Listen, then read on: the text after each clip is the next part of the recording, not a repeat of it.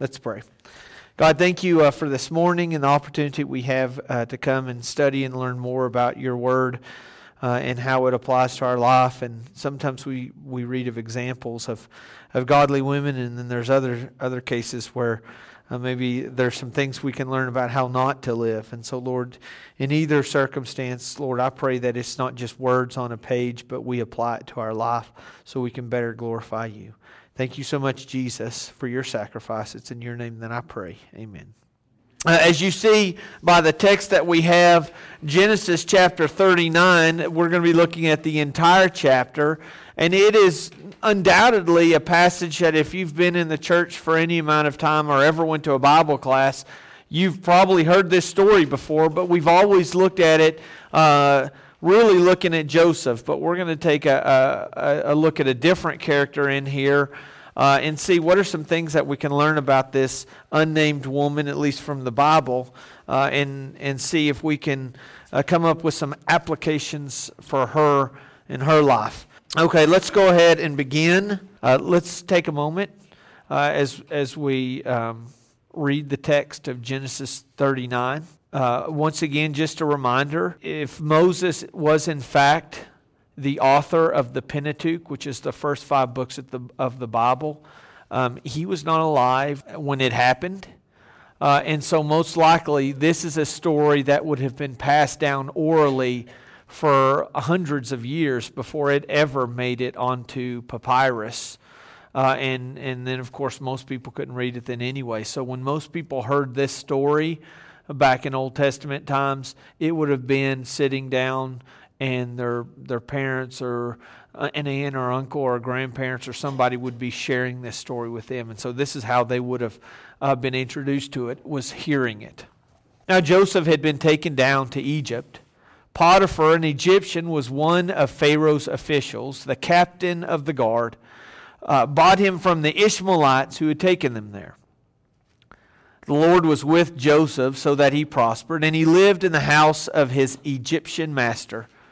When his master saw that the Lord was with him and that the Lord gave him success in everything that he did, Joseph found favor in his eyes and became his attendant.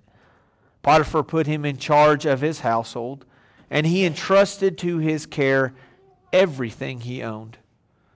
From that time he put him in charge of his household and of all the things that he owned. The Lord blessed the household of the Egyptian because of Joseph. The blessing of the Lord was on everything Potiphar had, both in the house and in the field. So Potiphar left everything he had in Joseph's care. With Joseph in charge, he did not concern himself with anything except the food he ate. Now Joseph was well built and handsome, and after a while his master's wife took notice of Joseph and said, "Come to bed with me." But he refused. "With me in charge," he told her, "my master does not concern himself with anything in the house. Everything he owns he has entrusted to my care. No one is greater in this house than I am. My master has withheld nothing from me except you, because you are his wife. How then could I do such a wicked thing and sin against God?" And though she spoke to Joseph day after day, he refused to go to bed with her or even be with her. One day when he went into the house to attend to his duties, and none of the household servants was inside, she caught him by his cloak and said, "Come to bed with me." But he left his cloak in her hand and ran out of the house. When she saw that he had left his cloak in her hand and had run out of the house, she called to her household servants. "Look," she said to them, "this Hebrew has brought to us to make sport of us. He came in here to sleep with me, but I screamed. When he heard me scream for help, he left his cloak beside me and he ran out of the house." She kept his cloak beside her until his master came home. Then she told him this story: "That Hebrew slave you brought to us came to make sport of me. But as soon as I screamed for help, he left his cloak beside me and ran out of the house." When his master heard the story, his wife told him, saying, "This is how your slave treated me." he burned with anger. Joseph's master took him and put him in prison, the place where the king's prisoners were confined. But Joseph was there in prison. The Lord was with him. He showed him kindness and granted him favor in the eyes of the prison warden. So the warden put Joseph in charge of all those held in the prison, and he was made responsible for all that was done there. The warden paid no attention to anything under Joseph's care because the Lord was with Joseph and gave him success in whatever he did. Okay, this is rather a long passage, and while we're not going to concern ourselves too much with the second half of verse 21 and following, there's still 19 verses in which we want to look at. So tell me, first off, what are some things that you notice in here? Eventually we'll narrow down to Potiphar's wife, but is there anything in this passage that strikes you as interesting? Wherever he goes, he's put in charge. Okay? We saw this at Potiphar's house. We see this again in prison. It's going to reference. For those of you who have cheated and have read the rest of the story, as Paul Harvey would say, you know that this is going to happen again. Okay? Here's the best way that I can, visually describe Joseph's life is like this.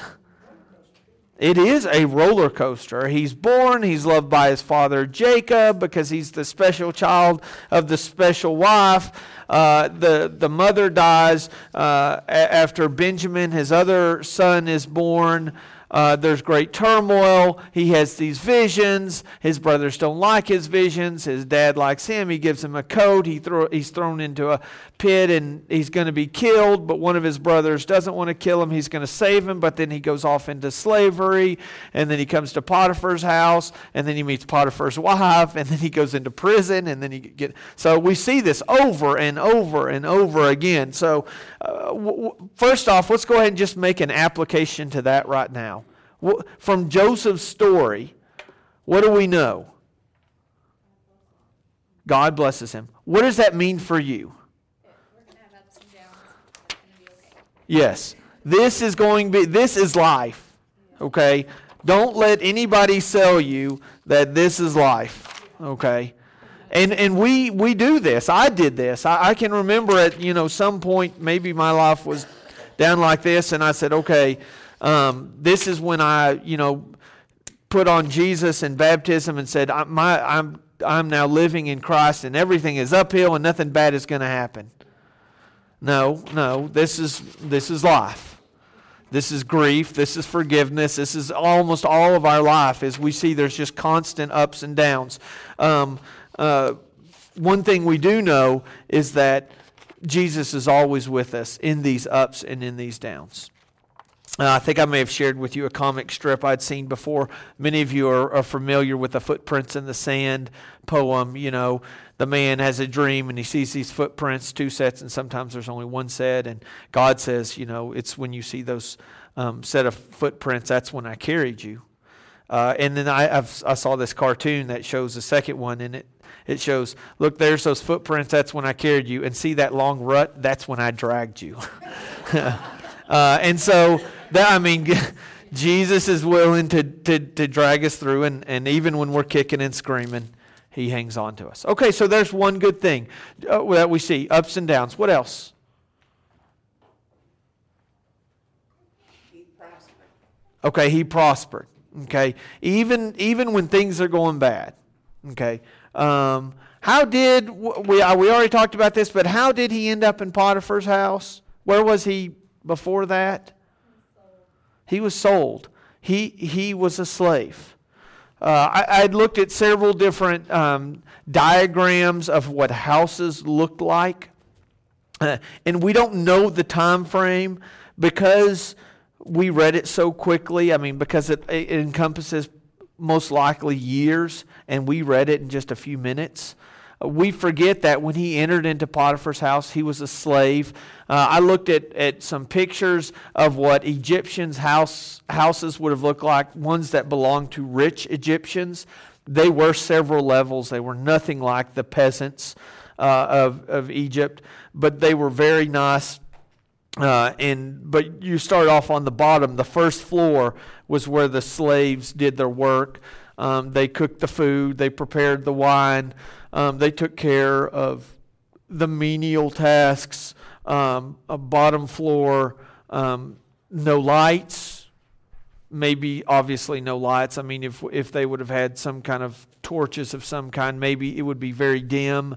There would have been maybe a few slits that would have allowed for windows. So I want you to think about the fact that when he entered into Potiphar's house, he didn't enter in and wearing, this coat of many colors. He started off at the bottom. And before that, he was in a well. And I have found great comfort in the fact that in order for ultimately to him become, this is a spoiler here, so if you haven't read ahead, I'm just plug your ears. Ultimately, for him to become second in command in all of Egypt, the catalyst for that taking place was him being thrown in a well by his brothers. Okay, and the plan, as I referenced earlier, they were going to kill him. That's what they wanted to do. But it was Reuben who said he was going to cut. They said, well, let's not kill him just yet. His plan was to come back and save him. But they sold him off into slavery. But he's down in the bottom of this well. It's dark and dirty and stinky. And he can hear the laughs of his brothers saying, oh, how great are you now? And I don't know if he could hear as they started to say, hey, let's go tell his dad that that he's been eaten by this ferocious, lion. And so I don't know how much you can hear, but I'm pretty sure that's the bottom. I mean, that's bottom. When your family throws you in a well, they're conspiring to kill you. That's just about the bottom. And that's how he ultimately ended up in such a high position. And God used the bottom of a well to get him there. I'm sorry, I'm so off topic. We're supposed to be talking about Potiphar's wife. We're getting there. Okay, so what else? Well, she didn't bother him right at first. It took her a while to decide she wanted to. That's right. And this is a good segue. I want to read this. Judy mentioned that it took a while for her to take notice of him. We have other historical documents that are not biblical in nature. And some of them we can assume that may have some historical accuracy to them. Others, we don't believe that they do. But here's what these two writers wrote about the situation between Joseph and Potiphar's wife. It says this: two of the finest poems in the Persian language were on the subject of Joseph and Potiphar's wife. They are both entitled Yusuf v. Zulika. These poems represent Joseph as the most beautiful and pious of men, and Zulika the most chaste, virtuous, and excellent of women, previous to her having seen Joseph. Did you catch that? We don't know. I mean, according to this tradition, it was that, hey, she was a really good woman until she met Joseph. But they state that when she saw him, she was so deeply affected by his beauty that she lost all self-government and became a slave to her passion. Now, I don't know how true that is, but I do know, and I think we all know, that there are people who can be very virtuous and very godly people who get caught in a sin. And as you have heard the saying, the bigger they are, the farther they fall. Okay, and so I think this should remind us that no one is immune to this. That there has to be conscientious thoughts that say, I will not get in this position. David and Bathsheba. Where was David when he saw Bathsheba? And do you remember the statement that was made? When kings were normally where? At war. David is on the rooftop. He was in the wrong place at the wrong time. And this is something that we cannot overstate to our young guys and gals, especially those preteens and in adolescence. You may be a good person, but if you hang around the wrong people and you're where you're not supposed to be, bad things can happen. I think the police call that guilty by association, something like that. I mean, that's you get in trouble because where you are. Yes, everybody seemed to talk about him. Here's another statement about this. The beauty of Joseph is celebrated over all the East, and the Persian poets with each other in descriptions of him. Muhammad spends the 12th chapter of the Quran entirely on Joseph and represents him as a perfect beauty and the most accomplished of mortals. From his accounts, the passion of Zuleika being known to the ladies of the court, they cast their severest reflections upon him. Basically, they thought he was really good looking. In order to excuse herself, she invited 40 of them to dine with her. So basically, she notices how good looking he is, and they're like, oh, you shouldn't do that. And she says, well, we'll see. So she invites 40 of them together to dine with her, and he is there with them, put knives in their hands and gave them oranges to cut, and caused Joseph to attend. So she had all of her 40 favorite gals. They're peeling oranges with the knives, and she says, hey, Joseph, I need you to come in. When they saw him, they were struck with admiration and so confounded that instead of cutting their oranges, they cut and hacked their own hands, crying out, Hasha lala mahala bashara hala illa mahla. That's my interpretation, which says, oh God, this is not a human being. This is none other than a glorious angel. Okay, so when we look at this passage, that's when we say, okay, that was written more figuratively. Okay, but nonetheless, there have been stories, not unlike what will be written about me, of just how strikingly handsome Joseph is. I even debated this, sharing this with you because this is an awkward subject, but Potiphar worked under Pharaoh. Pharaoh, like all of the rulers, were always jealous and somewhat afraid of a coup, of someone overthrowing them and taking over power. And so one of the ways that the pharaohs in Egypt handled that situation is those that they hired to be the closest attendants, they required them to become eunuchs. And that required that Potiphar would no longer be able to be the male in the sense of, I knew this was going to be awkward. He would have been, okay, we know. He would have been castrated. And so some suggest that it was not uncommon for women who would have been in a high position to chase after slaves or other men, being that the fact that their husband wasn't there for them. And so to answer your question, did he have a part in this? I don't really know. And that's another great reason why I love that we come together and ask questions, because I had never thought of that question before.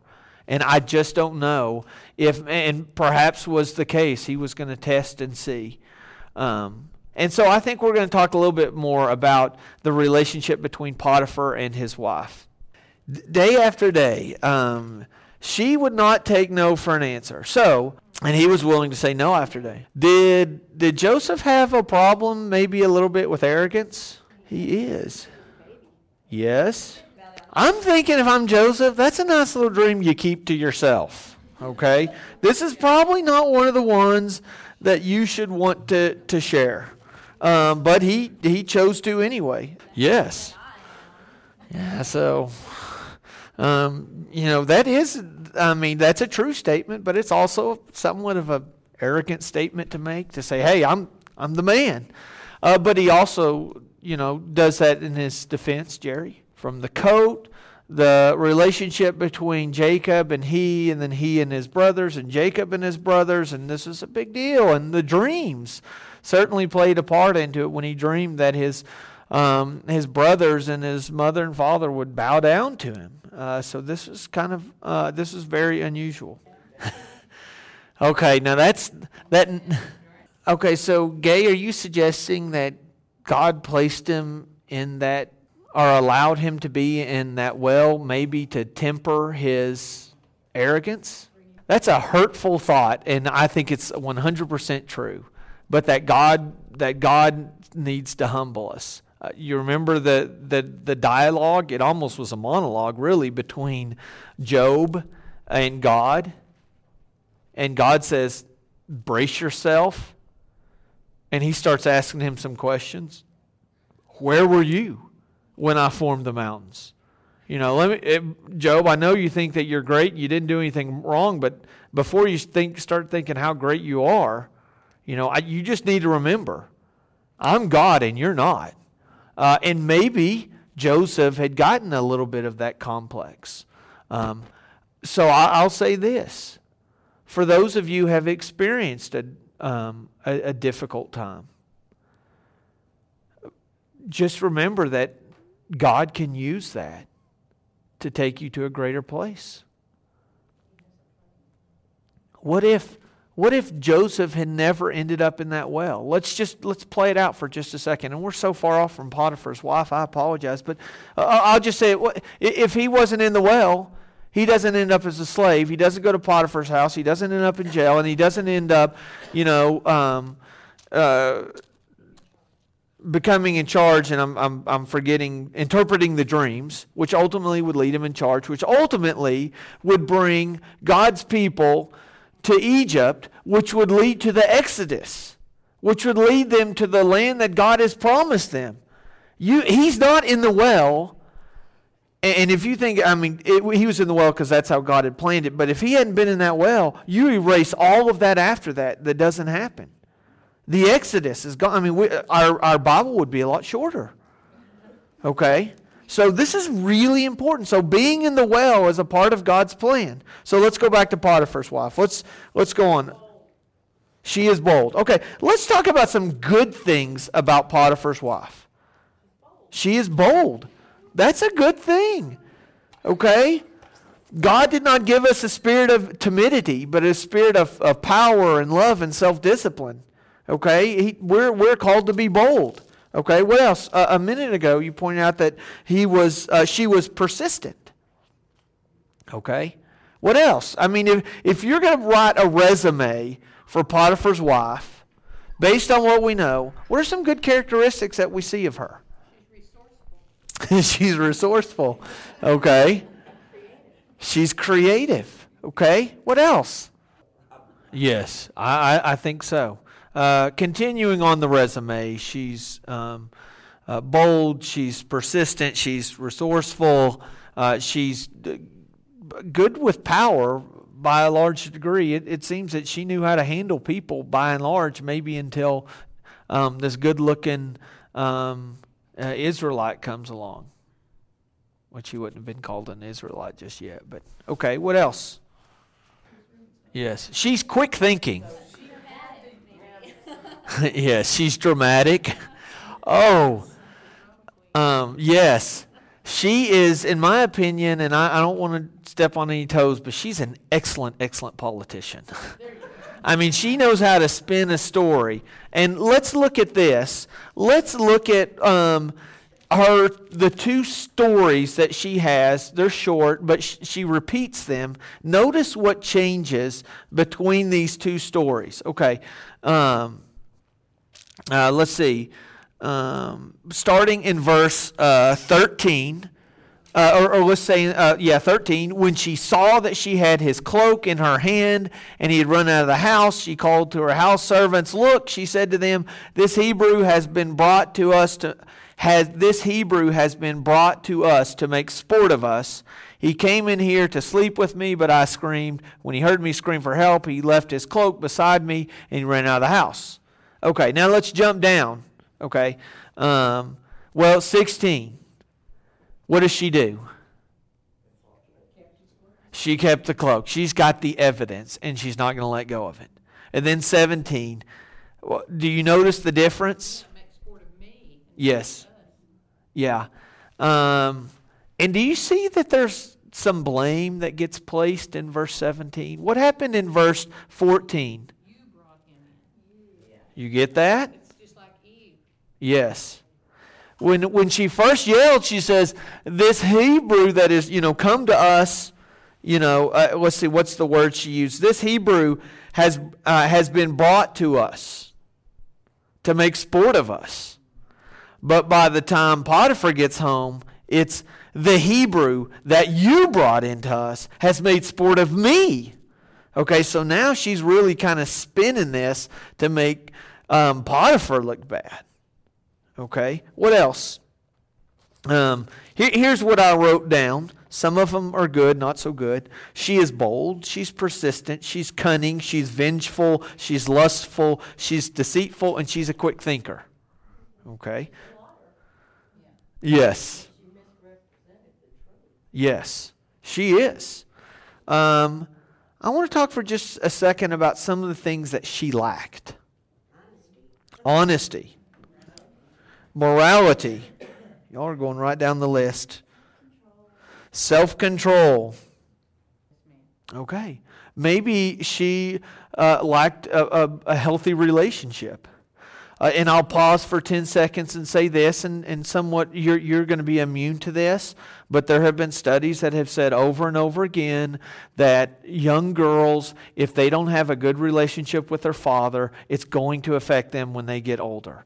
And that's a good point, that maybe because she didn't have a good relationship. For each of you, the relationship, for those of you who are married, the relationship that you have with your spouse is very important.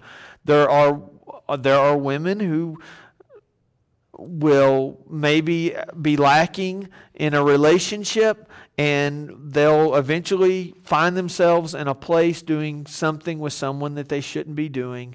They're trying to fill in some gaps. Okay, and so it's important to always work on our relationships with our the special people in our lives. Okay, she lacked morality, she lacked honesty, she lacked self-control. I'd say she lacked integrity, because we don't see her hitting on Joseph when Potiphar is around. Integrity is being the same person regardless of the time. So she lacked integrity. And she lacked loyalty. She wasn't loyal to her husband. Now, we're not going to spend a lot of time on this, but I think it's important to note that everything that she isn't, Joseph is. Joseph is a man of morality. Okay? Maybe, just maybe, it wasn't that uncommon for wives, to have slaves. It certainly wasn't uncommon for many of them for men to have concubines and multiple wives. And so maybe it was, but do you remember what he says? Here's something I thought that's really interesting about Joseph's comment. To me, it seems like it was very well thought out. Do you notice that? It seems to me that he kind of had planned this, that this wasn't the first time. When he says this, with me in charge, he says, my master does not concern himself with anything in the house. Everything he owns, he has entrusted to my care. No one greater in this house, there's no one greater in the house than I. My master has withheld nothing from me except you, because you are his wife. How then could I do such a wicked thing? And what? And sin against God. Now, this was undoubtedly a foreign concept to her, because the Egyptians didn't worship Yahweh. And many of their gods, not only did they not think it was wrong to participate in this, they, in many ways, condoned it. That there were many gods, that the fertility gods, and there were these shrines that you could go to. And so this is kind of an unusual concept. But he had, in my opinion, he had this planned out. Okay, let me just ask you this. What's Potiphar's response? What do you think? Who's he angry with? Yeah, because If you read this, looking at verse 19, when his master heard the story, his wife told him, saying, "This is how your slave treated me." What are the last four words? He burned with anger. But, and I just want to speculate for a second, because we kind of make the assumption he's mad at Joseph, but it doesn't say that. It doesn't say he burned with anger against Joseph. It said he burned with anger. Now, yeah. I mean, look what happened when Joseph comes in. Everything changes. He notices that the Lord is with Joseph, and when Joseph touches something, it turns to gold. Everything's going well, and he has a wife, maybe not, has been chasing around boys, and this is the fifth or sixth servant that they've had to kick out. All of a sudden, she comes in and says, "Well, look what he did to me." And maybe, just maybe, Potiphar's thinking, here she goes again. And why can we speculate that? Maybe because, undoubtedly, he had every right to take this lowly Hebrew, who was a Hebrew, and he was a slave. He had every right to take him out and kill him. And he didn't. And as Jennifer pointed out, not only did she not kill him, while he was put in prison, he wasn't with the hardened criminals. I mean, remember, he was with the cupbearer and the baker. These guys, one of them ultimately was restored to power. This was like the light crimes division, okay? Misdemeanors, you know. He was just doing his time. And so maybe, quite possibly, that when he burned with anger, maybe he was mad at Joseph. We don't know what Joseph said. Joseph, we don't know if Joseph got to say, "Listen, let me tell you the whole story. Here's what really happened." Maybe we missed out on something. Yes. There was no fence-sitting position available here. I mean, he had to pick a side. He had to either say, "Joseph, you're right, honey, see ya." Or he had to say, "Joseph, you're wrong, honey, you're right." I mean, he had to make a decision. And in my opinion, it was a lose-lose either way for him. He got stuck in a really bad position. Okay, so what can we glean from this? Okay, and here's what I want to take. Even though we can't validate the historical accuracy of the one that we read earlier, because it proves my point, I'm going to stick with this one. That maybe, possibly, in fact, she was somewhat of a virtuous woman. And the application that we can make today is what? Yeah, don't look at your servants. Never put your guard down. I think this is a passage that if I'm going to talk to a youth minister who just came out of college and he's all high and excited and ready to do everything, I'm going to sit him down and say, "I want you to read this.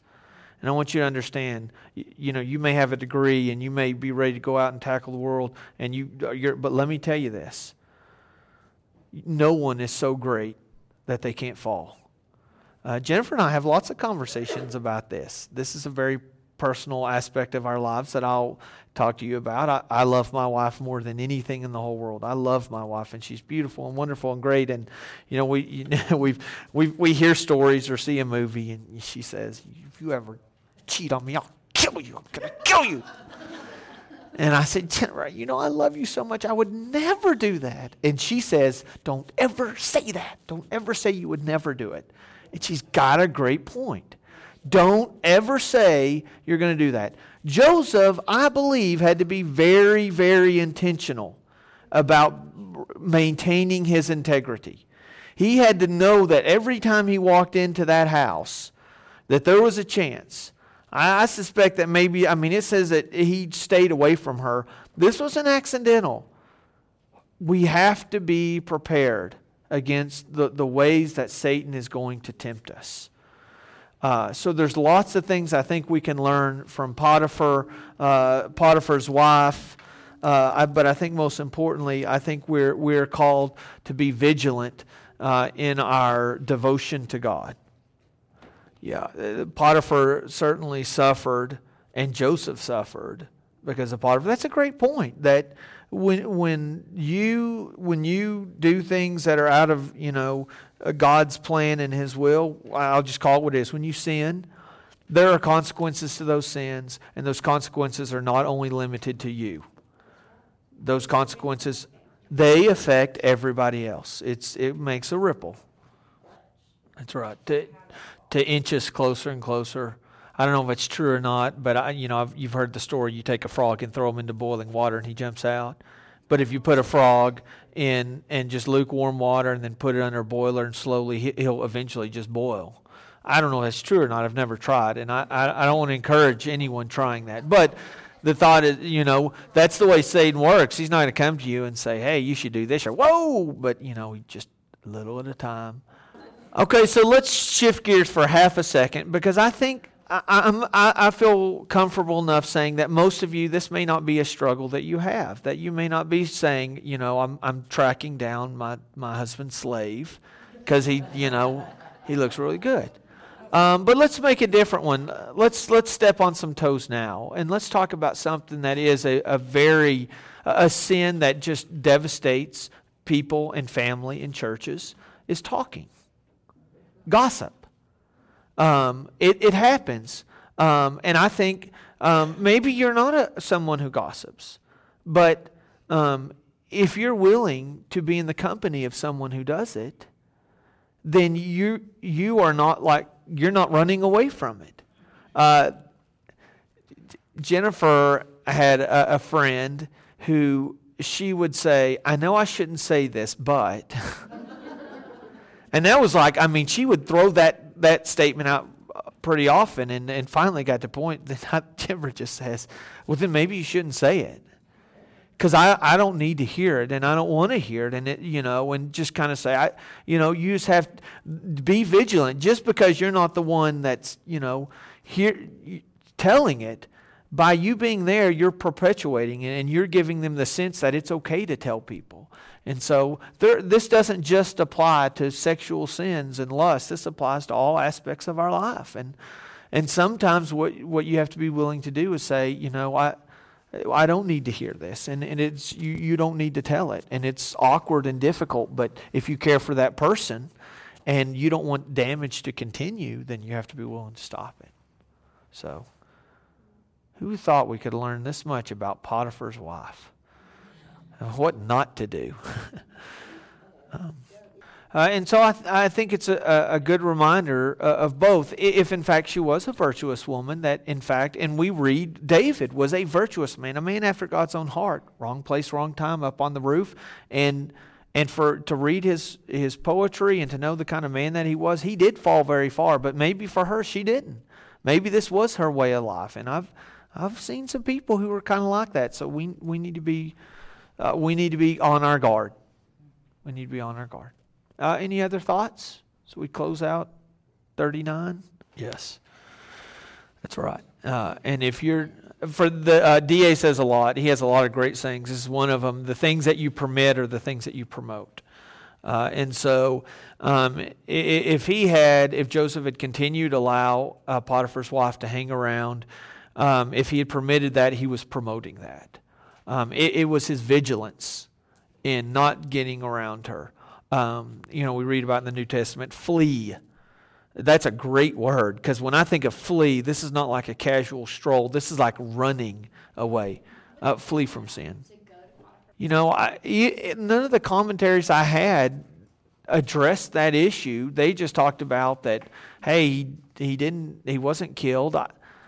I don't know. I would think, my guess is because he had been entrusted with so much that he probably listened to what Joseph had to say. I would suspect, if it was me, I'd have been a little curious. I would have been and said, okay, here's your shot. I doubt that, although that would have been a great thing to do, except the fact that, Potiphar, right after I went out and, did some work for you, I came inside and your wife was scantily dressed, which is to say she didn't have anything on, and she make an advance at me, which is to say she said, lie with me. I could be wrong in that. I mean, that would have been a tough situation. Yeah, that's right, Winnie. That's a good. And some of the commentators hit on that, like, hey, she wasn't dumb. I mean, she probably planned it. She had the candlelight going and the soft music playing, and yeah, that would have been a sticky situation to go and tell your boss that his wife has been hitting on you for a long time. So that would have been tough, and that brings up a lot of issues, none of which we have time to talk about. But thank goodness, because I'm starting to sweat here. Gonna hit something a little lighter next week. So, okay. Any more thoughts? Okay, I'm gonna go out on a limb and say this, but she's standing there. She's holding his jacket. She had clearly been in the wrong, and the phrase came to mind: "Hell hath no fury like a scorned woman." And that's when she said, "Aha, this is his coat. He's in here." She said, if he won't have me, then he's going to have nothing. So that's a note to myself. Never upset a woman. Let's go ahead and close out with a prayer. God, I just want to thank you so much for reminding us through women of virtue and women who have sin in their life, that we can learn something from that. And the same thing with men as well, is that there's always an opportunity for us to learn how to better glorify you. Lord, what I pray more than anything else is that we don't let anything come between us and our relationship with you. That we will flee from any type of sin, anything that would pull us away from you, and that we stay devoted to you and be people of integrity. Thank you again for these women and the way that they have brought life to this story and have allowed it to penetrate into our lives today, where we can learn to be more faithful to you. It's in Jesus' name that I pray. Amen.